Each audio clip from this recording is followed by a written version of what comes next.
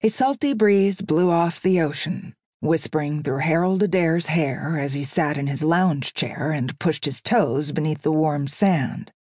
His heavy eyelids began to droop, but the chill against his palm reminded him he held a half-full glass of his favorite rum propped on his barreled chest. He raised the tumbler to his lips and took a swig, allowing the amber liquid to quench his parched throat. Life couldn't be any better.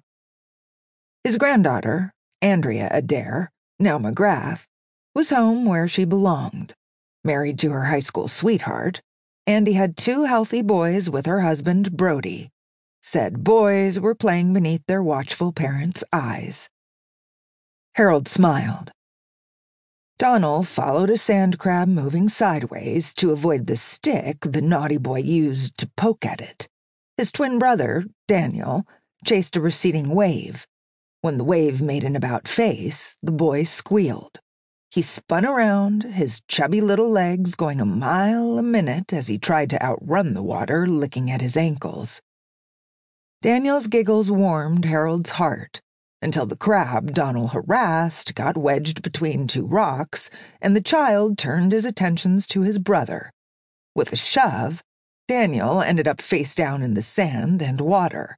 Before the ocean could engulf the child, his father ran to his side, jerking him into the safety of his arms.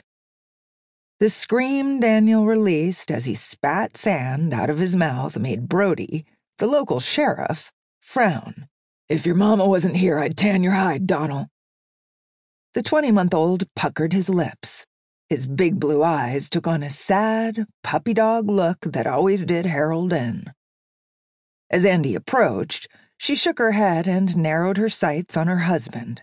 "Who are you trying to kid? You've never raised a hand to either of these boys." She dropped to her knees before Donald. "You know what you did was wrong. I think you need a timeout." "Mama!" "No, Donald." She pushed to her feet, her hands propped against her slender hips. She glared down at the child, who inhaled a ragged breath, clearly on the verge of tears. "You don't treat your brother like that. Now get to the blanket and sit beneath the umbrella until I say you can get up and play." "Andy?" "Brody, I don't want to hear boys will be boys." She extended her arms toward Daniel and he crawled into them.